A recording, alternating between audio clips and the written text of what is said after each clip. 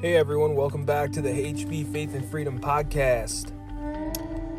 This week, going to be summarizing the book of Exodus.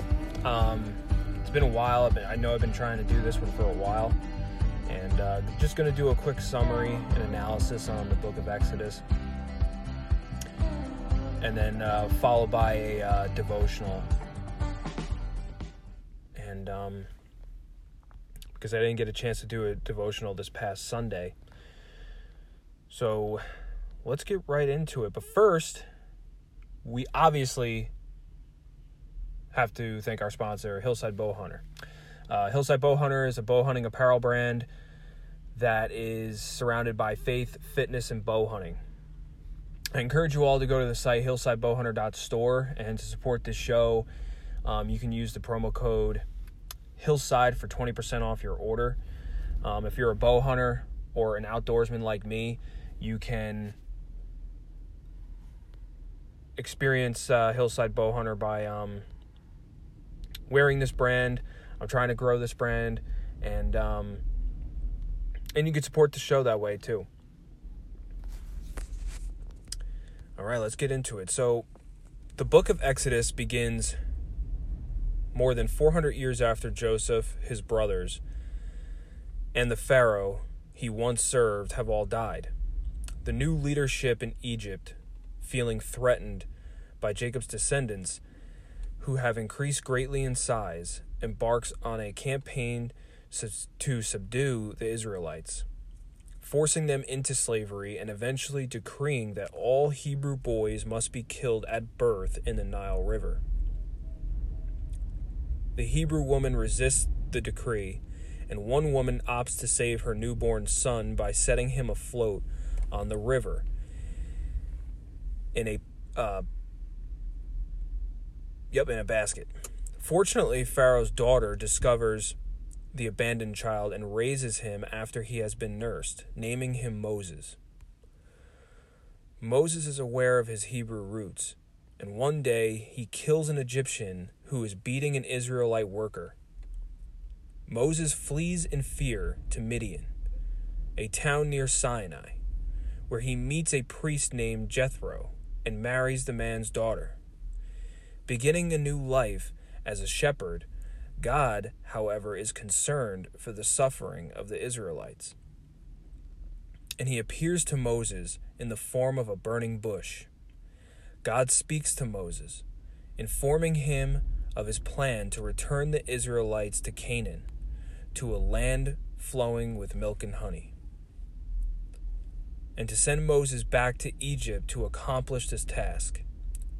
Moses is timid and resists, citing his lack of eloquence and abilities, and refuses to go.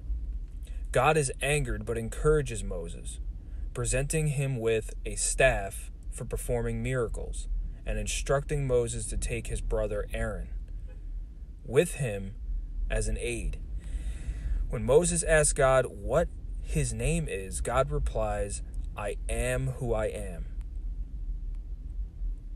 Moses and Aaron return to Egypt, where Moses organizes the Israelites and confronts the Pharaoh, demanding the release of the Hebrew people. Moses performs a miracle, turning his staff into a snake, but Pharaoh is unimpressed and only increases the workload for the Israelites. God responds by inflicting a series of 10 plagues on Egypt. God turns the Nile River into blood, causes frogs to cover Egypt, turns all the dust in Egypt to gnats, and causes swarms of flies to come into the house of Pharaoh and his officials. God then strikes Egypt's livestock with a disease, creates festering boils on humans and animals, and sends thunder, hail, and fire that destroy crops, livestock, and people. God sends swarms of locusts and covers Egypt with a darkness that can be felt. Before each plague, Moses demands the Israelites' release, and after each plague, God purposefully hardens Pharaoh so that he refuses the request. The 10th and final plague kills all the firstborn males in Egypt. Before the plague, Moses instructs the Hebrew people to cover their doorposts in the blood of a sacrificed lamb, as a sign for God to protect their home from his killings. Pharaoh relents and releases the more than 600,000 Israelites, who in turn plunder the Egyptians' wealth. Upon leaving, Moses enjoins the Israelites to commemorate this day forever by dedicating their firstborn children to God, and by celebrating the festival of Passover, named for God's protection from the final plague. Guided by a pillar of fire during the day, or a cloud during the day, and by fire during the night, Moses and the Israelites head west toward the sea. Pharaoh decides to chase them. The Israelites complain that Moses has taken them to die in the wilderness, and Moses, at God's bidding, parts the sea for the people to cross. Pharaoh follows, and Moses closes the waters back again, drowning the Egyptian army. Witnessing the miracle, the people decide to trust Moses, and they sing a song extolling God as a great but loving warrior. Their optimism is brief, and the people soon begin to worry about the shortage of food and water. God responds by sending the people food from heaven, providing a daily supply of quail and a sweet bread-like substance called manna. The people are required only to obey God's commandments to enjoy this food. Soon thereafter, the Israelites confront the warring Amalekite people, and God gives the Israelites the power to defeat them. During battle, whenever Moses raises his arms, the Israelites are able to rout their opponents.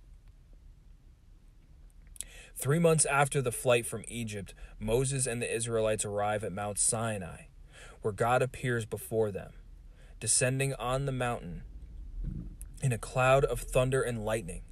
Moses climbs the mountain, and God gives Moses 2 stone tablets with 10 commandments inscribed on them regarding general ethical behavior, as well as an extended series of laws regarding worship, sacrifices, social justice, and personal property. God explains to Moses that if the people will obey these regulations, he will keep his covenant with Israel and will go with them to retrieve from the Canaanites the land promised to Abraham. Moses descends from the mountain and relates God's commandments to the people. The people agree to obey, and Moses sprinkles the people with blood as a sign of the covenant. Moses ascends to the mountain again, where God gives him more instructions, this time specifying in great detail how to build a portable temple called an ark, in which God's presence will dwell among the Israelites. God also emphasizes the importance of observing the Sabbath day of holy rest. Moses comes down from the mountain after 40 days, only to find that Aaron and the Israelites have now erected an idol, a golden calf that they are worshiping in revelry, in direct defiance of the 10 commandments. Moses breaks the stone tablets on which God has inscribed the new laws, and God plans to destroy the people. Moses intercedes on the Israelites' behalf, begging God to relent and to remember his covenant. Pleased with Moses, God is appeased and continues to meet with Moses face to face, as one speaks to a friend, in a special tent set aside for worship. God reaffirms his covenant with Moses and fashioning new stone tablets to record his decrees. God declares himself to be a compassionate, loving, and patient God at Moses' direction. The Israelites renew their commitment to the covenant by erecting a tabernacle to God according to the exact specification God has outlined.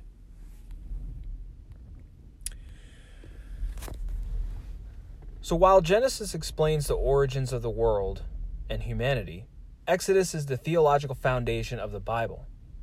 Exodus explains the origins of Torah, the laws of the Jewish people, and the tradition surrounding that law. Torah is not merely a list of laws, but rather the notion of law as a way of life. Indeed, the law exists as a way of life for Moses and his people.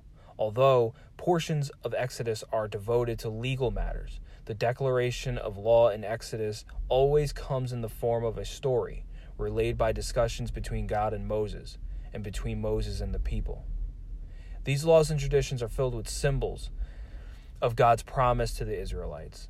In Genesis, God uses symbols such as the rainbow and gives people new names like Abraham as signs of his covenant. Such personalized signs are useful when communicating a promise to a single person or family. In Exodus, however, God attempts to communicate his promise to an entire nation of people.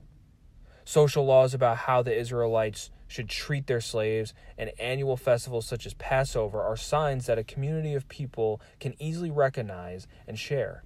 In this sense, obedience to God's laws is less a means of achieving a level of goodness than it is a way for the people to denote their commitment to God's covenant. The Hebrew word for Exodus originally means names. The Exodus is often called the Book of Names. The book discusses different names of God, names God takes in various ways God manifests himself to the Israelites. When God tells Moses that his name is I am, God defines himself as a verb rather than a noun. This cryptic statement suggests that God is a being who is not subject to the limits of people's expectations or definitions. Most often, however, God reveals himself to the people through extraordinary natural phenomena that signal God's arrival or presence. These events in Exodus include the pillars of cloud and fire, the thunder at Mount Sinai, and the miraculous daily supply of manna. Such spectacles demonstrate God's attempts to prove his existence to a nation of doubting people, from whom he has been decidedly absent for more than 400 years. The unwillingness of the people to accept God's existence is never more apparent than when the Israelites worship a golden calf in the shadow of a thunderous Mount Sinai. As a result, God's final manifestation of himself is in the tabernacle, specifically the Ark of the Covenant, a golden vessel in which God's presence or spirit will reside. Like the law, the Ark is an effective symbol of God. For it is an object that the people not only build as a community according to God's specifications, but also as a religious vessel that can be picked up and carried wherever Israel goes. Moses is the first true hero we encounter in the Hebrew Bible.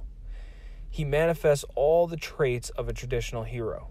He overcomes timidly an inner strife. He challenges Pharaoh, leading Israel to great feats, and he wields his own weapon, the miraculous staff. These elements give Moses traditional heroic status, but Moses also presents us with a new type of hero, the religious priest. All of Moses' political and military dealings serve the one end of delivering the Israelites to God, physically moving them from Egypt to Mount Sinai, and interceding to God for them to when they disobey. As God declares early on, Moses is God's representative to the people, and Moses makes God's relationship with Israel a personal one. Instead of a series of incendiary explosions, Moses presents God's instructions to the people through conversation and conveys God's desire to destroy the Israelites by breaking the stone tablet in front of them. Most importantly, Moses' dialogue with God enables the author to portray God in softer, human terms, as someone who listens, grieves, and is actually capable of changing his mind.